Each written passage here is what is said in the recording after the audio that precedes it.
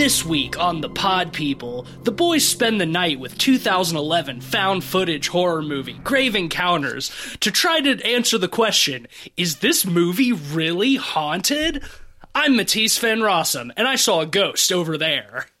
I'm late 2000s fashion icon Ben Sheets. Hi, and I'm seeking asylum in the asylum, Cleveland Mosier. Hi, I'm terrible Sci-Fi Channel ghost hunting show, Jans Holstrom. Jans, welcome to the podcast. Thank you for joining us. We're very excited to have you. Jans is joining us from Dread XP, a colleague of Cleveland's, and one of our previous two-time guests, Ted. We're getting all the Dread folks on the podcast, so we're glad to add your name to the list, Jans. Thanks for being here. Oh, it's great to be here.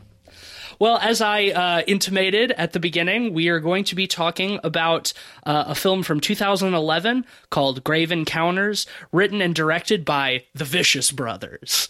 This was Cleveland's pick. It was. But there was a little bit of secondary motivation for you to pick this one, Cleve, and why we have Jans on the show. Would you care to talk about that? Yeah, so pretty regularly in the Dread XP Discord, we watch found footage movies and hang out just as a group. And Jans had mentioned that he was doing an interview with some of the creators of the film. And I invited him onto the podcast because I thought, hey, that'd be really fun to talk about and get some cool insights into the movie. Before we start talking about the movie, why don't we let Jans talk about that a little bit? Your interview, I'd love to hear some stuff about it if you don't mind telling us. Oh yeah, I'll let you guys in on a little bit of news. So this year, 2021, year of our Lord 2021, is the 10th anniversary of Grave Encounters. I reached out to Dread Central, who I also write for, and I asked them, can we do coverage for the 10th anniversary of Grave Encounters? They were cool enough to set me up with the Vicious Brothers, Stuart Ortiz and Colin Minahan, their actual names. They don't have the last name Vicious, which is a real bummer to me. Oh, yeah, that is a shame. I had a meeting with them about 2 weeks ago, and we were just setting up coverage. September will be the official 10-year anniversary, so we just talked to them about coverage and interviews and things like that. And I'll have more in September on that front. I'm just a huge fan of the movie, and I was glad I got to talk to those guys. Hell yeah. Well, we're glad to have you here with your special insight. Cleve, why don't you start off telling us a little bit about Grave Encounters and your thoughts on it? I have seen this movie before. Yes. I think other than Jans, I'm assuming the only one on the show who has seen this movie before. Yeah, I've not seen this movie before. Mm-hmm. Shame. Well, it is a staple. Though I had not seen this movie before, I was quite familiar with the spooky scream face of I think everybody's the seen CG. That GIF, yeah, everyone. And it has been aped and copied and mimicked and dittoed many times since by other found footage films and horror movies. It's like a Snapchat filter now. You got a the eyes ghost, go dark. have the ghost have a real long mouth. Mm-hmm. What that mouth do? Oh, what that mouth do? It long. Scream. It get long and scream. The film, I think, is probably most talked about for that, which honestly surprised me after watching it. I think that there are a lot of other attributes involved in this film that make it more worthwhile than the CG that hasn't aged very well. Yeah. The central premise is it's a found footage horror movie, a ghost haunting film that's treated as a documentary where a horror network is revealing this archived footage of a TV series that never made it to air called Grave Encounters. And which is a Ghost Adventures. It's a very Zach Baggins-esque ghost hunting show. The protagonist, Lance Preston, is very much channeling Zach Bagans and his spiked hair and affliction shirts. And now, he swears up and down that it is not based on Zach Baggins. Really? Which means he's a liar. That is exactly what that means. I was even reading the IMDb trivia, and one of the things is that it is inspired by Zach Baggins and his muscle shirts. Man, that has got to just be like legal protection. Like he's just trying to be safe. Just trying to cover, trying to fucking cover his tracks. I respect that. But you know what? Not on this podcast. You got a problem with us, Zach Baggins? You can come to my house. See what happens. For legal reasons, not Zach Baggins. Yeah. Zach Baggins, file off them serial numbers, Lance Preston. There's definitely a discussion to be had on how this film has aged. I think especially for the folks here who hadn't seen it before.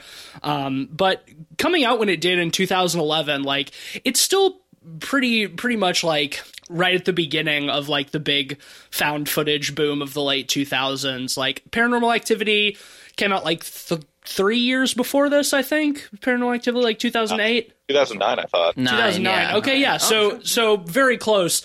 I think that one of the biggest complaints you could make for this movie is that it's kind of generic. In terms of its found footage, spooky ghost scares. But I think at the time that it came out, it was probably still... Because I saw it in like 2012, I think, the first time, 2012, 2013. And at that time, like, it still felt pretty fresh. So I think this is definitely one of the cases where, like, some of the things that we would see as cliche in this movie were kind of like... that bar was sort of set by this movie originally. Yes. What I'll say is I wouldn't dare call myself a found footage expert, but these past couple of weeks, we've been watching a lot of found footage movies in the Discord. I will call Ted a found footage expert. The man has watched so many of those damn movies. But Greatest monster. yeah, but I'm not an authority now. I've seen a shitload of them at this point, but there are many. Considering that, this film I think still holds up a lot better than most of the ones that followed. Most of the films that have like tried to imitate it or ape it. Like this one is so much more self-aware than the majority of found footage movies out there. And I'm starting to notice that like self-awareness is such a key factor in these types of like low budget films. Otherwise, it feels like kids playing pretend out in the woods, and it's not as fun. See, it's interesting because I feel like this movie definitely still falls into some of those traps in the second half. It starts so promising with kind of the play on Zach Baggins-esque stuff and really playing a lot of that up. But by the end, it kind of falls into the same found footage territory, which is a bit of a shame. I think it kind of loses some of its self-awareness in the second half. Really? Yeah. The setup is great. There's a lot of laughs in the first part, I think, where we're kind of like seeing them set up for their lock-in at this old abandoned mental institution, and they bribe the gardener with $20 to say that he saw a ghost. There's so many good bits. He's like, they oh all yeah, land. I saw a ghost right over there. And they call in like the fake psychic, who is one of my favorite characters. I do love Houston the fake psychic. But I think Ben is right that like once the horror starts to kick in like halfway through the movie, it loses some of that self-awareness and starts to get a little bit more straight up and down serious. And I think that it might suffer a little bit because of that. Interesting. Yeah, I appreciate that hard shift. When the horror ramps up, the characters start taking it seriously, and we see like who panics, who doesn't, and the characterization seems pretty well like fleshed out, like in regards to like how these comedic characters suddenly like respond and react, because they all react differently. And also, I love the concepts. There's a lot of like House of Leaves-esque stuff with the like the play with time and like the looping hallways. It's very Blair Witch-esque. Yes. It is true, but in such a different setting, and still approached so differently and directly in ways that Blair Witch like couldn't necessarily. A lot of the House of Leaves-y like playing with space in Blair Witch is very ambient. It's very just like left to suggestion. Like, do we know if they're like just lost in the woods, or is the path like looping back on itself, or are they just walking in circles?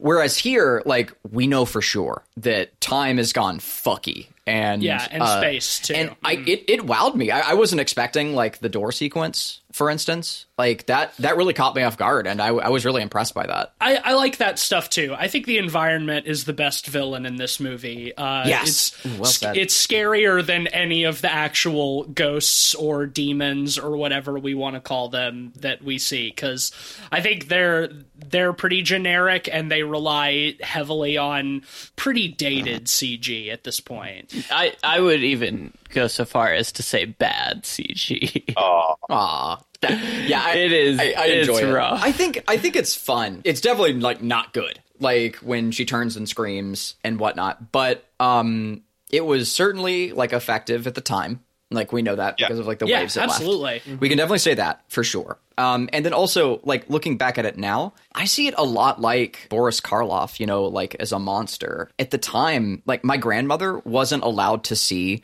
Frankenstein in theaters because they thought it could kill her from fear. Honest to God, like they thought that, right? I mean, movie ideas where it's like The Exorcist made people die, Frankenstein was killing people. Yeah, Hitchcock would play it up, like even up into the 70s, like for Psycho, like he had nurses waiting in the wings, and just William to play Castle, up the fear. Is Tingler devices that they put in chairs. Have you guys ever seen a Tingler? Yeah, that's incredible. Yeah, William Castle and his, sign this waiver. The ghosts in 13 Ghosts are too scary. Movies used to be a lot more dangerous, it seems like. Yeah. Nowadays, we've lost kind of that luster. And not even that long ago either, because like I remember like when the Paranormal Activity movies were still really big, like every time one of those would come out, like they'd do the thing where they set up the cameras in the packed audience with the night vision so you could see how scared everybody was. And like it's hokey, but I kind of there's kind of a charm to that. It's like, this movie is the scariest movie you've ever seen in your life. It will make you shit your pants if you go see it in the theaters. Right. You will leave with doo-doo in your socks if you go see this scary movie. Not for the faint of heart. And like they don't do that anymore. It's nice though. It's like it's that same charm. Like I get that same feeling, like seeing the scares. Here. I remember in like 2012 when the GIF or the still image of the demon girl in this movie was starting to go around the internet, seeing that and being like, oh my God, that's so scary. I gotta see that movie. What is that movie? You know, and then me and my girlfriend at the time watched it. We watched the second one right after too, which I remember less of, except that there's a giant goblin man in it.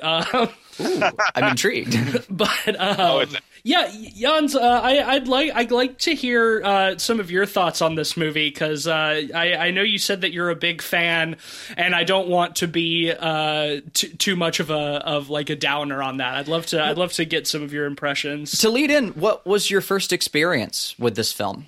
Okay, so a little bit of info. Whenever I spoke with the Vicious Brothers, I'm not going to use their Christian names because I like the Vicious Brothers better. Way cooler. Yeah, way cooler. Whenever I talked to the Vicious Brothers, they let me in on the fact that there was like no marketing for this movie. Whenever they got picked up for distribution, it was on purely word of mouth. They didn't even have a trailer at the time, and they put out like a kind of a clip show trailer. I think you can still find it on YouTube, and it just blew up because people were like, is this a real thing? Because people are stupid. Yep. I mean, I hate to make that generalization, but it's very true. People are stupid. My wife, it was my girlfriend at the time, she said, I saw this weird trailer on YouTube, and I said, what's it for? And she showed it to me, and I've always loved bad horror movies, and I was like, oh, this looks terrible, like, honestly. And so we watched it, and it was actually terrifying. In 2011, I don't know, like, let me paint you a picture. 2011, movies weren't as scary. I don't know. I was 20 years old. It was terrifying to me, and I watch a ton of horror movies, but it just hit me different, and I was like, oh, this is like the new thing. It obviously wasn't, but it felt like that. And it's definitely gained like some kind of cult acclaim in the years since, sure. I think, even if it didn't become like the next Paranormal Activity or anything. It at least got a sequel. Yeah, and the sequel is amazing. I hope that one day we can talk about the sequel, because I'm not going to touch on it, but I love the sequel very much. So the justification that well, at least it got a sequel is funny to me, because so many of these found footage movies have sequels only because they're so cheap to produce that even if you're just some random dude, fucking Paranormal Farm has three movies. Yeah, I'm not saying that a sequel is an and they're all great. I'm not saying getting a sequel is an indication of quality, but if they're gonna bother to at least crank another one out, then there's some level of success to the film. Man, I might have to pick the Paranormal Farm trilogy at some point for the podcast. Yeah, I don't know what that is. An absolute treasure. Sorry, as you were saying, Jens. Okay, so Grave Encounters in 2011, it felt to me, and it still does, like a repudiation of the found footage or ghost TV show zeitgeist of the time. The early 2010s, from 2008 to 2012, there were over 50 ghost shows on TV. That's an insane amount, and every single one of them were people in night vision getting scared at nothing. Yep. And I think that Grave Encounters is an answer to that, saying, well, what if something did happen? We're tired of all this. What if these douches actually had to deal with real ghosts? And I think that comes through in the characterization of Lance Preston, because he comes off as kind of jaded by the whole situation. Let's pay off the gardener. Let's, try to make this spooky. Whenever stuff starts happening, he kind of flips into, he's got a little bit more zest back for hunting ghosts. He appears excited at first. I mean, that goes away fairly quickly, but he is super jazzed to see actual ghosts, and I like that about him. I'm just a big Lance Preston fan. He's obviously not Zach Baggins. Yeah, no, I mean, he's clearly... Legally, he's not. Legally, he's not Zach Baggins. No, I think that's a great point, though, because, this movie did come out at, a very special time in, cable television. My girlfriend at the time was super into all of those ghost hunting shows. We watched hours of Ghost Adventures and Ghost Hunters and all that shit. I think Ghost Adventures is the most fun because it's they take it so seriously, but also they're the broiest about it. Zach Bagans in particular, trying to convince Ghost to throw shit at him and hurt him and stuff is come on, if you're so tough, I'm right here. It's and I think that You're right, taking that idea and being okay, what if that douche, not Zach Bagans, really did get into a truly haunted scenario? And in that regard, I do think it's a fun premise. I miss early days Zach Baggins whenever he was super aggressive. He said in the last few years that he tries not to taunt the ghost anymore. But I remember watching an episode probably in 2013, somewhere around there. And they were in, I want to say, Thailand or somewhere like that, and they're talking to this old monk, and he's like, no one's entered this temple in 500 years, and there's screams from it every night.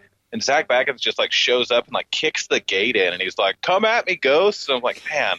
You know why he doesn't, he tries to not taunt the ghosts anymore, right? No. Because he apparently had...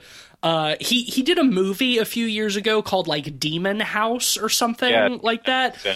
And in that he's talking about how he had an encounter with a ghost or a demon or something where it made his vision worse. He had to wear glasses after it because the demon made him nearsighted.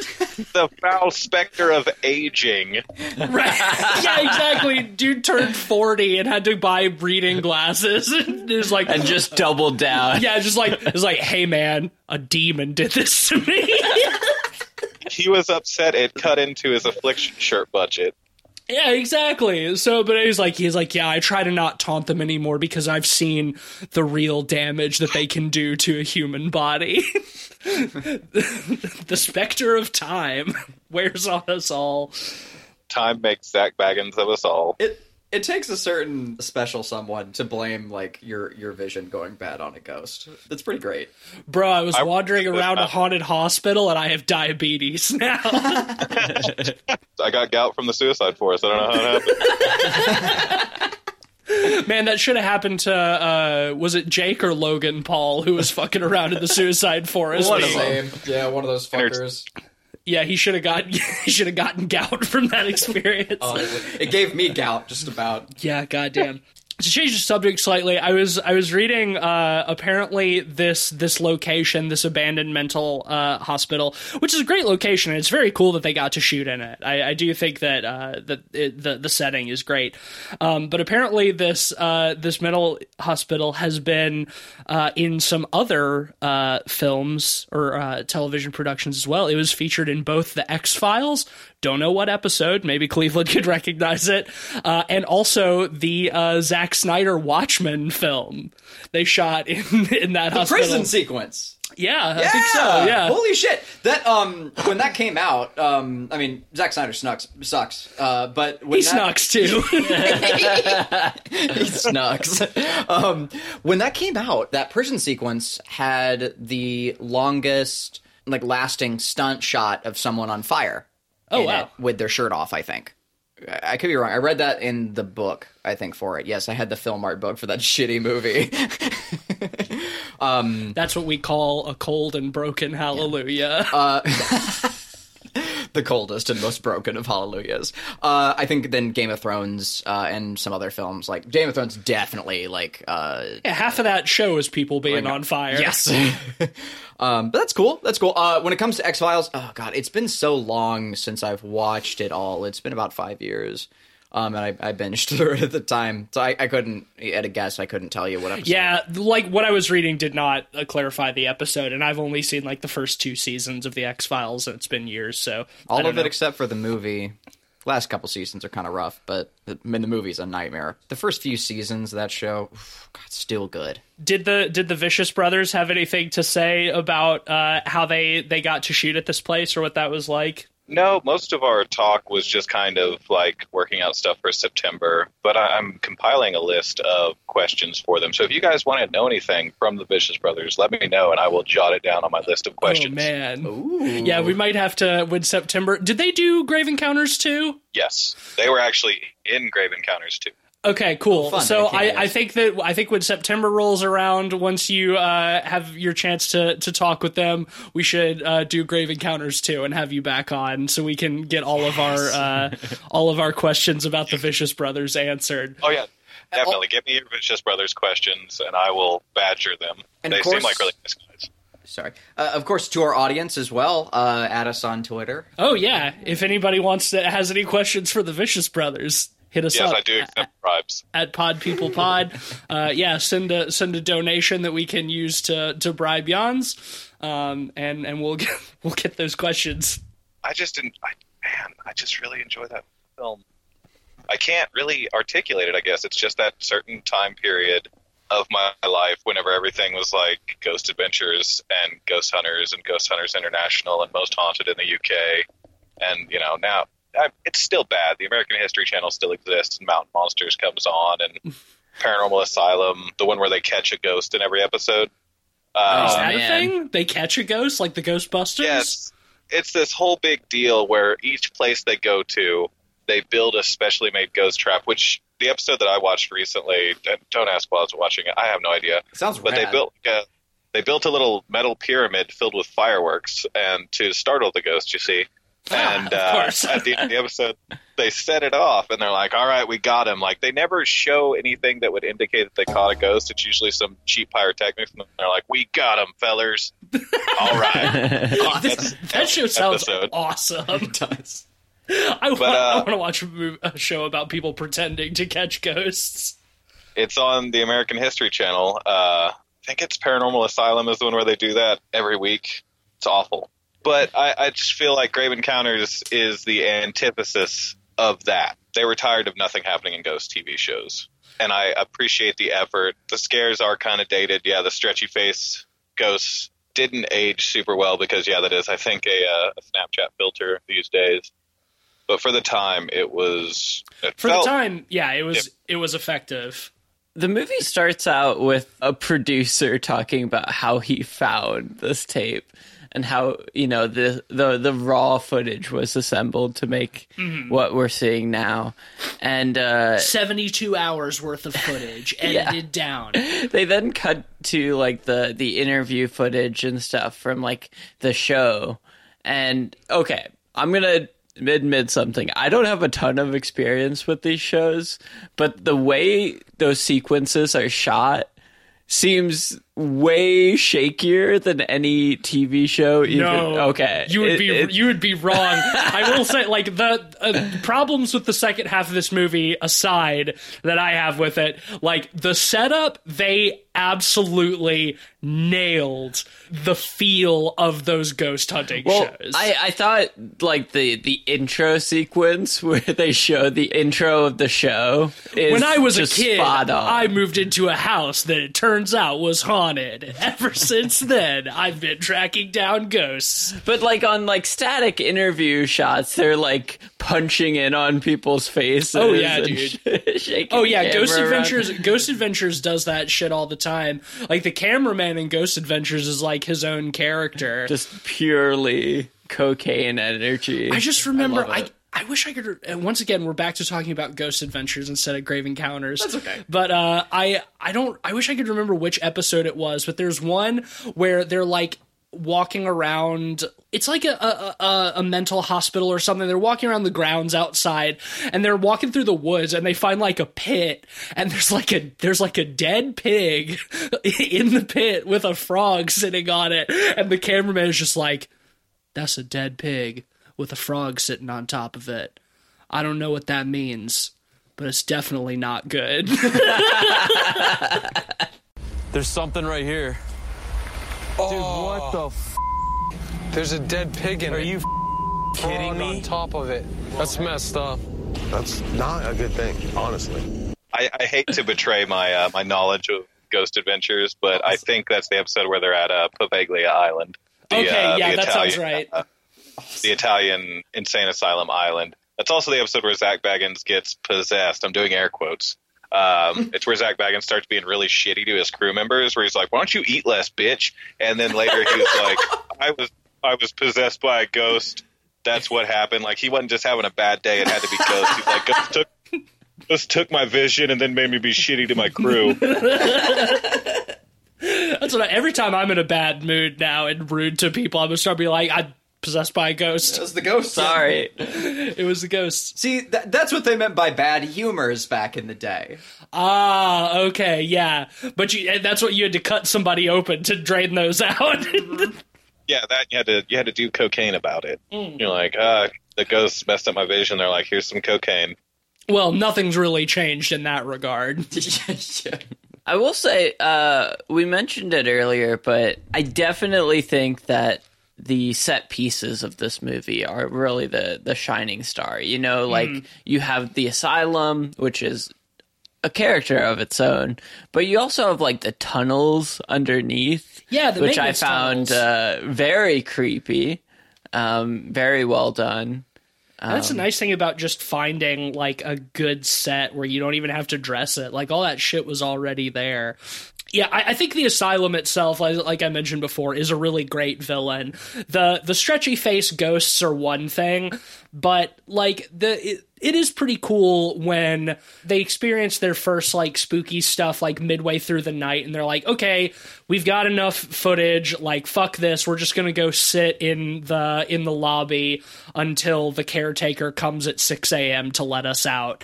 And then the fact that, like, 6 a.m. never comes, and, like, it just goes hours and hours and hours, and it's still nighttime, and, like, the sun hasn't come up. Like, that's the kind of stuff that I think is really effective and is a nice touch. It's much scarier conceptually than some stretchy face ghosts or, like, some hands that come through the wall and try to grab you. Like, Repulsion did that better in the 60s, and like, doing it with CG doesn't make it particularly effective. The hand sequence, I got a bit of a laugh, and I think I quoted, like, the "we're helping hands" bit from The Labyrinth. Yeah. Like, from Jim Henson's It's just, Labyrinth. like, CG arms coming through the wall and ceiling and just, like, waving slowly. It's like, ooh. I will take that over just, like, another generic ghost or, like, thing in the background. Oh, but there's though. plenty of those, Like, too, though. Well, yeah, you get all of it. Like, they go all out for it. But, like, at least, like, there's some creativity, and they're trying something new and fun. and like a little different than just the like more of the standard fare like found footage bullshit.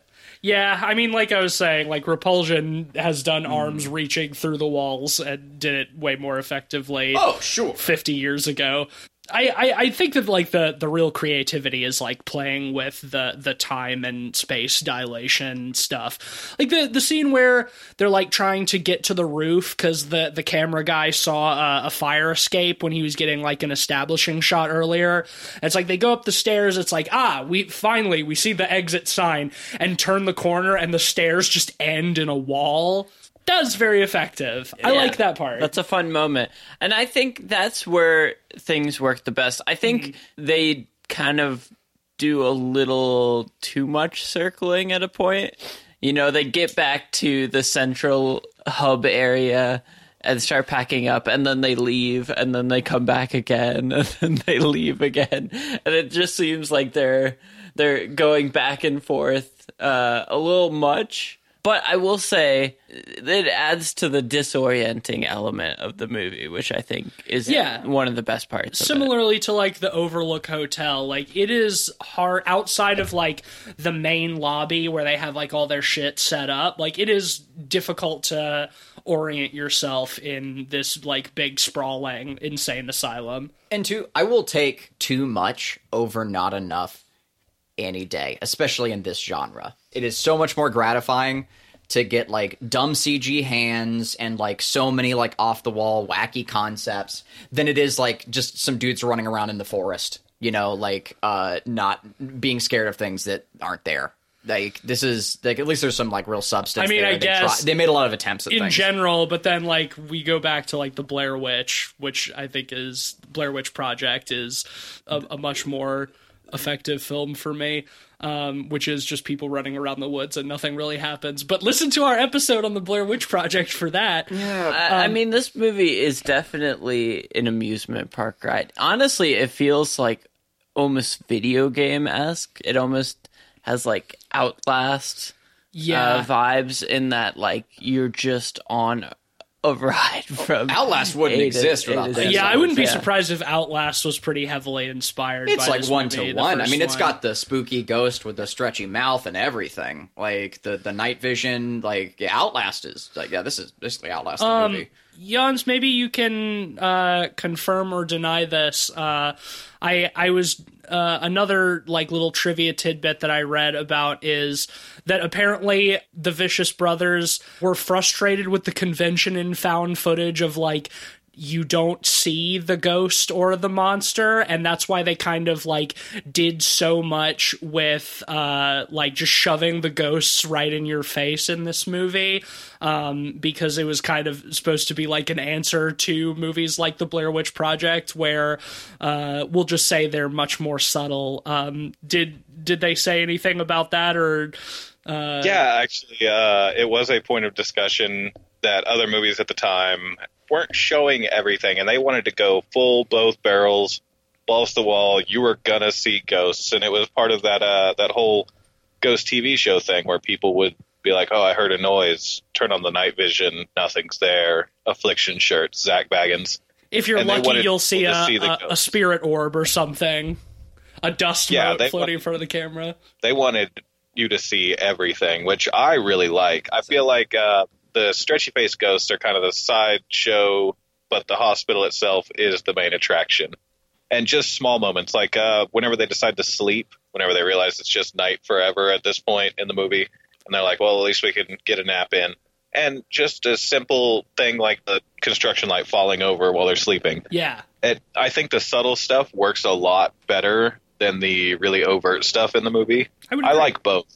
But I kind of really like the subtle stuff, like you were talking about earlier. It's just nighttime all the time, and they start to slowly realize that, and they realize they can't get out. And whenever they open the front door, it just leads to another hallway in the hospital. It's a sense of creeping dread that a movie that loud and that in your face shouldn't have, but it does. And I think that's what makes it great. Yeah, I would say I appreciate, despite how much they just throw in your face by the end, I will say I appreciate the pacing of how they build up to that. I don't know how effective like the ghosts really are in this movie in terms of scares, But I do think that the way that they sort of pace all that stuff out and ease you into it is pretty effective, and that they pull their punches for a good long while before they do just go balls to the wall and throw everything at you. I'm a fan of Chekhov's window that they have there at the beginning of the movie. That spooky window. They're interviewing the, I want to say the construction foreman or the guy that owns the place. And he's like, oh, this window sometimes opens by itself. And it's such a throwaway little thing that you'd hear on a ghost TV show. Like, oh, this window, it opens sometimes. It's whatever. And that window eventually comes back and murders someone. And I really enjoy that. Well, yeah, I like that, to sort of go off of that, I like that during the setup, it really does feel like one of those ghost hunting shows where, like, the stories that they get from people are, like, suitably unbelievable, you know, kind of vague and, like, not very specific and very easy to pass off as just, like, your imagination playing tricks on you because you're in a spooky place. Or like, oh yeah, I latch this window every night, but then I come back and it's open. Ooh, you know, I like that they don't interview anybody who gives like a really detailed description of something scary that happened to them that we then see later, you know?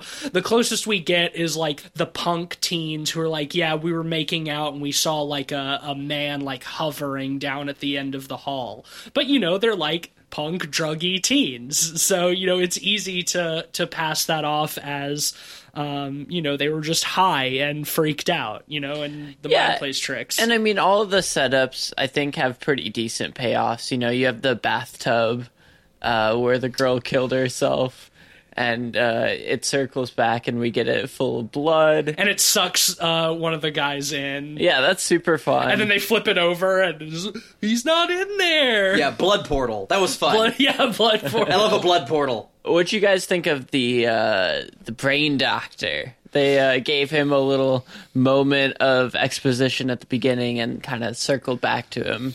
Yeah, he loved to do lobotomies. The biggest downfall of that doctor character is that it was not Jeffrey Combs. Dude, right. Reprising his role from 1999's House on Haunted Hill. It really felt like a riff on House on Haunted Hill. Yeah, 100%. Which is on Shudder right now, if anybody needs to watch that again. I love that movie. I mean, I guess if we're talking about the Doctor, we're kind of also talking about the very end of the movie, which is fine. I'm just jumping around a little bit. I don't... movie. In the spirit of the film, you should jump around, because the movie jumps around a lot. Yeah. I don't know. The Doctor is... it's fine. I feel like by the end, you know, like when he finds the Doctor's lair and finds like a spooky demonic grimoire and like a pentagram and shit on the ground, like I think that's a little much for me. It's a little too explicit. Like, we know there's something scary and supernatural going on here. Like, we don't need to see that the old Doctor was doing like satanic rituals to make the hospital a portal to hell. Like, I think you could leave that shit as implied. Yeah. Well, and it's like, of course this movie isn't going to pull its punches. No. You know, it's not that kind of movie. I think I'd say that the whole point of the movie is to do the opposite. It'd probably be better if it pulled some of the punches there, to be honest. I think so, too. And it's so funny because the sequence when he gets stuck in the underground tunnels before that is legitimately kind of horrifying. You know, he gets stuck down there for such a long time that he starts just eating rats. Yeah, and that practical effect where he smashes the rat and eats its corpse is pretty good, actually. Yeah, it's like pretty nasty. That transition is pretty seamless. Like, you can tell where it's cut, but, like, just barely. When he brings the board down and he kills it, like, it's a live rat, and they have him swing, and then they cut right when it hits it. And it yeah, like I said, it's a great transition. And, yeah, it's all practical, too, which I appreciate. My brain's failing me. I can't remember. Someone refresh me. I can't remember if it's Grave Encounters and Grave Encounters 2 where someone straight up beats up a ghost. Is that the first one? No, definitely not. Okay, well then you guys have that to look forward to. In one of the movies, someone straight up throws down on a ghost, and it might be the second one. I get them kind of mixed up. I remember Grave Encounters 2 being way more over the top Which Grave Encounters 2 is great because it kind of builds off of Grave Encounters in unexpected ways. And yeah, it is just more of everything. There's more hospital, more ghosts, and a guy beats up a ghost. Hell yeah, I forgot about that. It's been 10 years since I've seen Grave Encounters 2. I like how when he's in the tunnels, he goes down there at first, and he's got the girl still with him, Sasha, or Sasha. This is one of the better subtle moments, I think. Like, they're asleep in the tunnels, and, like, we see from the camera's perspective, and just, like, a fog rolls in and, like, obscures the whole tunnel, and when the fog dissipates, like, she's just gone. Yeah. I liked that a lot, and he wakes up alone. Like, I think that is, once again, like, the subtle moments are pretty effective. Had a long-faced ghost shown up and dragged her off into the tunnel during that scene, I think it would have been a lot less effective. That's just me, though. And then they squander all the goodwill they've built up with that really understated bit of terror by almost immediately after that, Lance Preston finds the doctor's grimoire. Yes, right, exactly. No, you're absolutely right. It's like, oh, we're going to do this nice, spooky little subtle thing, and now we're just going full demons. Mm-hmm. And they also get in that, they're like, we need another stretchy face. And it's like, can the doctor do the stretchy face? And they're like, oh, fuck yeah, absolutely. Like, hell yeah, the doctor absolutely can stretch his face. And then they lobotomize Lance Preston. And a professional to the very end, he still does his Grave Encounters sign-off with his one blind eye. And he's like, Lance Preston's Grave Encounters signing off. Like, I like that little bit of, he's a ghost hunting guy all the way to the end. Yeah, even after being lobotomized, like, he still has gotta finish his episode. I like that touch, too. Rickety Cricket asks Lance Preston in the sequel. Mild spoiler. Wait, he comes back? Oh yeah, you gotta watch the second one. And he's I don't know if you guys watch It's Always Sunny in Philadelphia, but he pulls religiously. a full Rickety Cricket beard and one blind eye and shit. I totally forgot about that. Amazing. I will say, I wish, like, for a movie that's throwing everything at the wall and, like, wants to show everything, I do think it's kind of bullshit that they decided to pull the final punch and have his lobotomy be off screen. Like, if you're gonna like be like, yeah, we're showing everything, like, let me watch the ghost doctor lobotomize him, you know? Well, because we do get to see, like, the companions, like, all the ones who were vanished either, like, through the blood portal or the mist or whatever. Like, we see the photos on the walls of them, like, in their surgeries, and, like, the camera guy, like, who went through the blood portal, like, his chest displayed open and magnificent detail and all the rest, which is great. Like, it was really, like and again, like, a lot of lesser movies would have just, like, had them be vanished and leave it at that, which could have been fine. But to, like, also see, like, the fulfillment at the end with, like, in gratuitous detail is fine. It was really neat. It's such a like a theme park ride, and that's something I love about like quality, like, or budgeted found footage films, is they feel like theme park rides, like Troll Hunter and, you know, other sorts of films. Like, you really just feel like you're strapped in and just going along for it. It's certainly an approach. Yes. Can we talk about how one guy got blood portaled, one lady got eaten by fog, another guy flew out the window. But then we get to the fake psychic Houston, and he just got strangled by ghosts. And like, not even fully strangled. Like, after he got strangled, he got tossed gently down the hallway and then was dead. He got yeeted. It was a pretty weak kill, though, compared to, like, the other ones where something ghostly happens. Yes. He's just hanging out, and a ghost chokes him and tosses him. Like, I fully agree. And, like, I think that the setup to his death has really great, like, horrifying potential. Because, like, he's lost his flashlight, and, like, we see him, like, sort of feeling his way down the hallway, because, like, we can see through the night vision camera, but, like, he's just wandering around in, like, pitch black. And I think that has a lot of good potential for something, like, really creepy to happen, you know?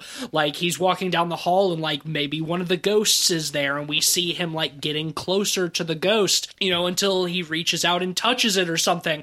But instead, no, he just gets lifted up into the air, choked gently and then sort of softly yeeted down the hallway to his death. And it's a shame because aside from Lance Preston, he's my favorite character, and I would have liked to see a more spectacular death for him. You could have played it for laughs, though. Like, he's walking down the hallway, and props to the actor, I can't remember his name, but he really sold I'm terrified in the dark. Yes. But they could have played it for laughs while he was walking and he's blind and he's feeling down the hallway. He could have maybe grabbed a ghost's dick. Oh, yeah. There's comedy there. Like, he's just feeling around. It's like, what is this? And it's a ghost dick. He falls on the ground and he's like reaching up, and it's like he's grabbing at the medical gown of a ghost. He's like, are these curtains? He pulls it down like the ghost bare ass is there. Like, I'm going to talk to Disney Brothers about this and be like, can we get more like ghost dick and ass in the next movie? Like, now this is a totally different movie, but I like it. Sounds good. I want to write this down. Maybe we can pitch it to Dredd. Maybe we can pitch it to the Vicious Brothers. Oh, yeah, let's write this down for September.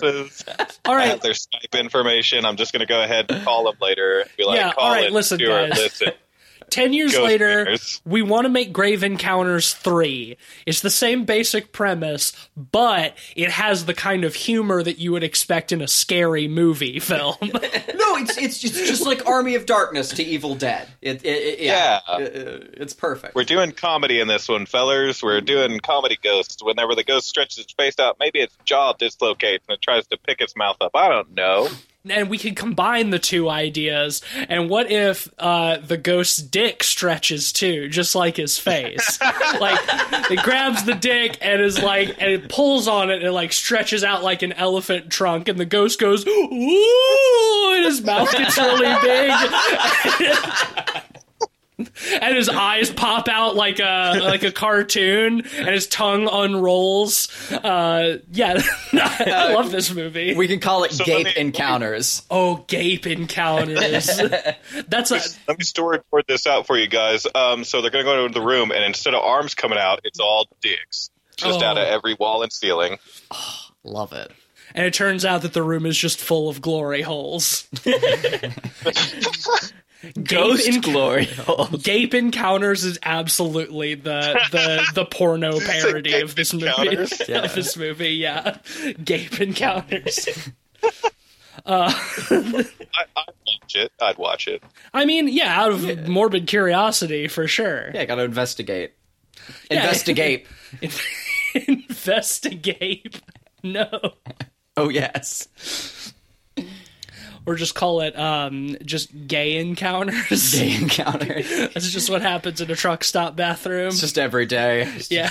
I'm just really enjoying hearing you guys' takes that haven't seen it. You're watching it in 2021. Yeah.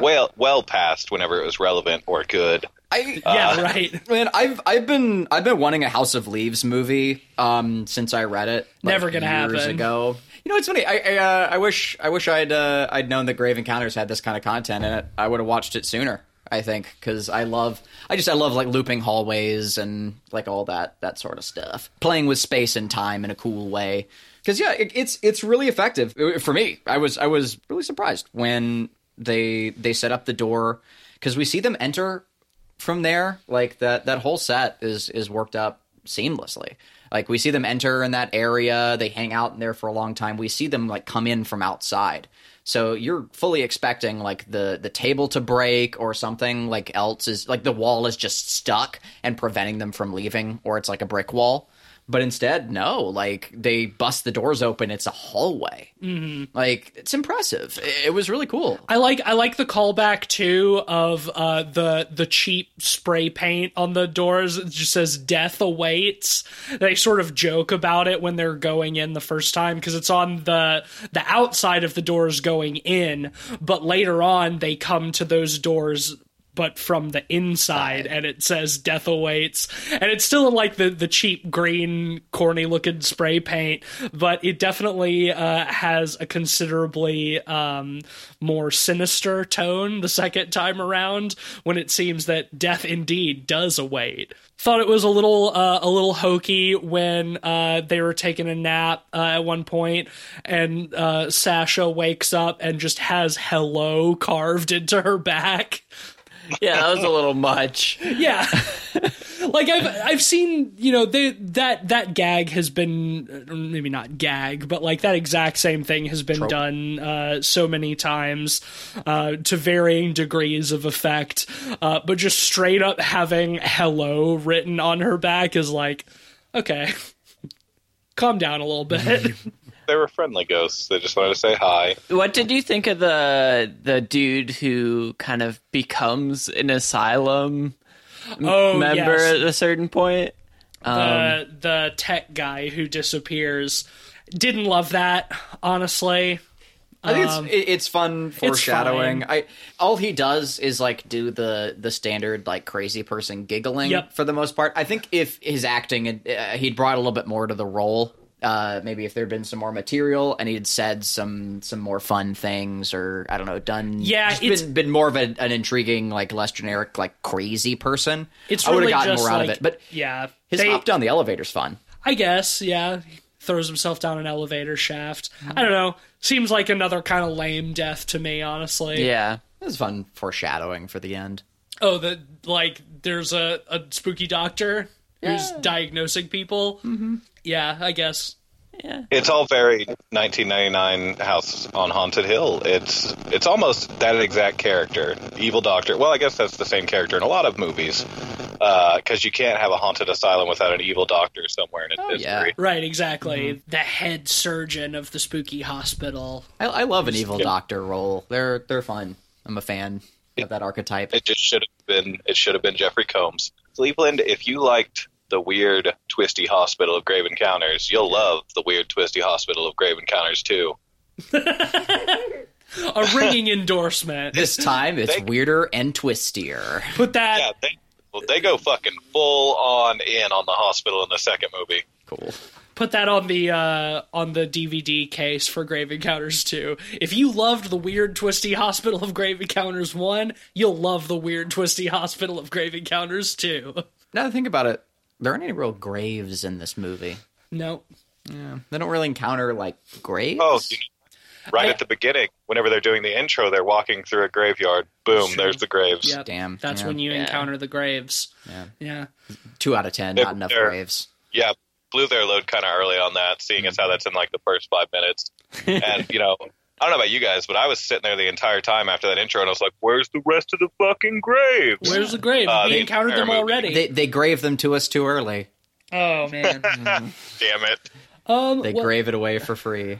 Does anybody else have any other parts that you want to talk about, or are we ready to rate this? I don't think anything can grave us now. It's like save us now. That was good, but Yeah. Boo this man. sorry, I'm mausoleaning into it too much. Oh my god, it's no. like movie night. Oh no. All right, I'm going to shut Cleveland up by asking him to rate this movie. It's fair. You know what? I thought personally that when it is 2001 or 2011, like outdated, it's endearing. I thought it was fun, and when it lands well. They use like a deal of practicals for as much as there's like goofy CG. So I had a great time the whole time. Like the comedy landed, which is rare, and the spooks were fun. So I'm gonna give it a strong 4. Like I really like this one. Ben. Sure. Well, this is a weird position because I don't have the background of these ghost shows to kind of compare to. Plus, I've never been the biggest found footage fan. But I think this movie is effective for what it does. I still am not the biggest fan, admittedly, just because it does drag on a little long in the second half, and the CG is bad. It's bad. I think it's worth checking out if you like found footage movies, but it has not aged necessarily the most gracefully. But if you saw it back in the day, you'll probably still like it now. I'm going to give it a 2.5 out of 5. Yeah, I definitely have the fortune of having seen it when it was relatively new, and it was definitely more relevant at the time. And rewatching it now, I can definitely still view it with, that kind of lens of, I guess, nostalgia. I don't think everything has aged super well, and I don't think it's the most creative found footage film, but it does some things pretty competently, and it's a decent fun time. I'm gonna give it a 3.5 out of 5. Jans, why don't you bring us home with your rating? Yeah, let me grab my rose-colored glasses real quick and put those baby. on. Hell yeah. Oh, here they are right here. 5 out of 5. Nice. Oh wow, okay, powerful. Do it. I am a huge fan of Grave Encounters, and I feel like, and I've said before earlier, it's one of the, you had to have been there. It was revolutionary in 2011. I rewatched it less than a year ago, probably. It's still good. I still enjoy it. I like showing it to people. I like going, hey, have you seen Grave Encounters? It's kind of bad, but you got to watch it. It's not bad, though. I love every bit of it. I'm going to propose to both the Vicious Brothers in September. And we're gonna make Grave Encounters. We're gonna make Gape Encounters. Yeah, let us know how that goes. I'm gonna want a producer credit on. Yeah, that. producer credits for all of us. Story by. Yeah. But just for its cult status among, whenever you talk to found footage horror fans, I'm a huge found footage horror fan, almost rivaling Mr. Ted from Dread XP. He's the only person I know that knows more than me about found footage. Nice. For us, whenever someone says, what's a good entry point for found footage, I'm going to give them 2 movies, and it's going to be Grave Encounters and Hell House LLC. Those are both excellent, but Grave Encounters holds the special spot as a cult classic. Like, it still doesn't get the recognition it deserves, and I'm hoping people listen to this and they go, I got to watch Grave Encounters. You know And what? they watch Grave Encounters, and they enjoy it because it's a good, like, rainy Sunday afternoon horror movie. You're like, nothing looks good. I don't want to watch The Ninth Configuration. I only name dropped that because I watched it last night, and I was like, this movie sucks. It does. So it still remains, even after I've probably seen it 20 times at this point. It remains a 5 out of 5 film. I could watch it anytime. The biggest problem that I have with Grave Encounters is that due to rights issues, there is no available Blu-ray of Grave Encounters. I do not own a copy because it's impossible to find one unless I want to import it from Europe. And I'm hoping I can talk to the Vicious Brothers in September and they can maybe just burn me a copy, just throw it in the old jewel case CDRs. Just burn me a copy of Grave Encounters. Man, that's a shame about the copyright. I hope that gets resolved at some point. Then maybe I'm Vinegar hoping. Syndrome could, put something out. Yeah, I would take a Scream Factory, Vinegar Syndrome, Arrow releasing, any of them putting out a special edition Grave Encounters would be my dream. Yeah. I feel like its availability being so limited. It's hard to find a physical copy. The only time it was released in America was like 2013, very small quantities. So if you want it today, you can watch it on IMDb TV for free with ads. How about that? Or find it by other means. Yes, there are, of course, other means that we don't talk about. Just like Lance Preston is not Zach Baggins, there's only one place to watch Grave Encounters online. I will agree with you that I think that Grave Encounters is an extremely accessible found footage horror movie, and that for people who are not well versed in the subgenre, it is not a bad entry point. I think that it definitely has its merits for that. But between the 4 of us, that will give Grave Encounters an average of 3.8 out of 5. So check it out if you haven't seen it. It's fun. Next week, we're going to be talking about O2. Is that right, Ben? Yeah, Oxygen. Oxygen, Netflix O2, the new original. Alexander Aja film, a director that we like quite a bit on this podcast, director of Piranha 3D and Crawl, both of which we've talked about on the show. His new movie's coming out on Netflix, and we're going to watch it. So tune back with us next week for that. Cleveland, who's the show sponsored by this week? Oh, shit. This week is brought to you by the hit game service Steam. What? Have a Gabe encounter. Because Gabe Newell. I don't know why that hit me so weird. What the fuck? It's not actually not a sponsor. Don't sue us.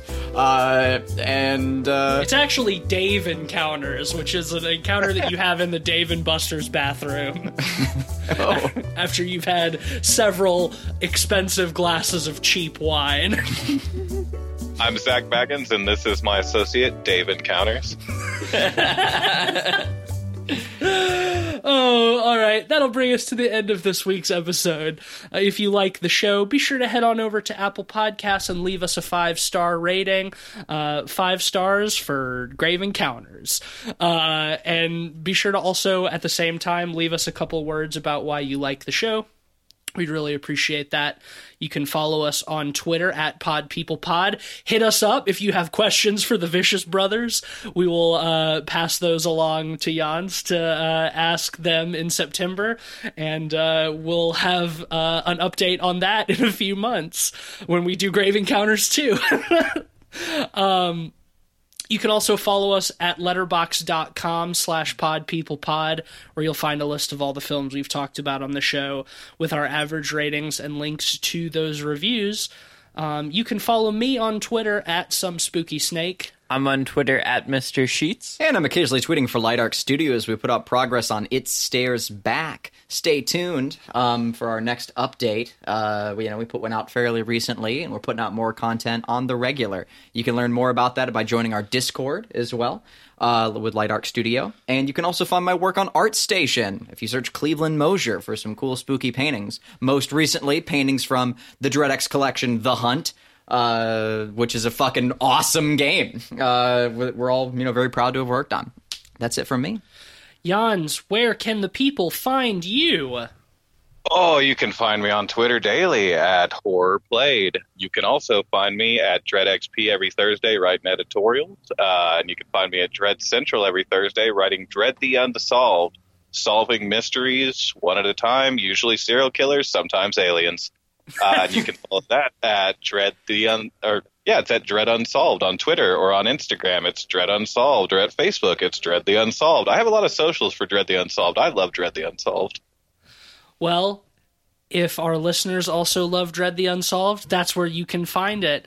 Jans, thanks again for joining us. This was a blast. Oh, thanks for having me, guys. It's been super fun. It was a treat. We'd love to have you back sometime, especially knowing that you're a found footage aficionado. Maybe we'll tap you the next time we get into one of those. Absolutely. All right. Thanks to our listeners for listening, as always. And until next time, this is the Pod People signing off.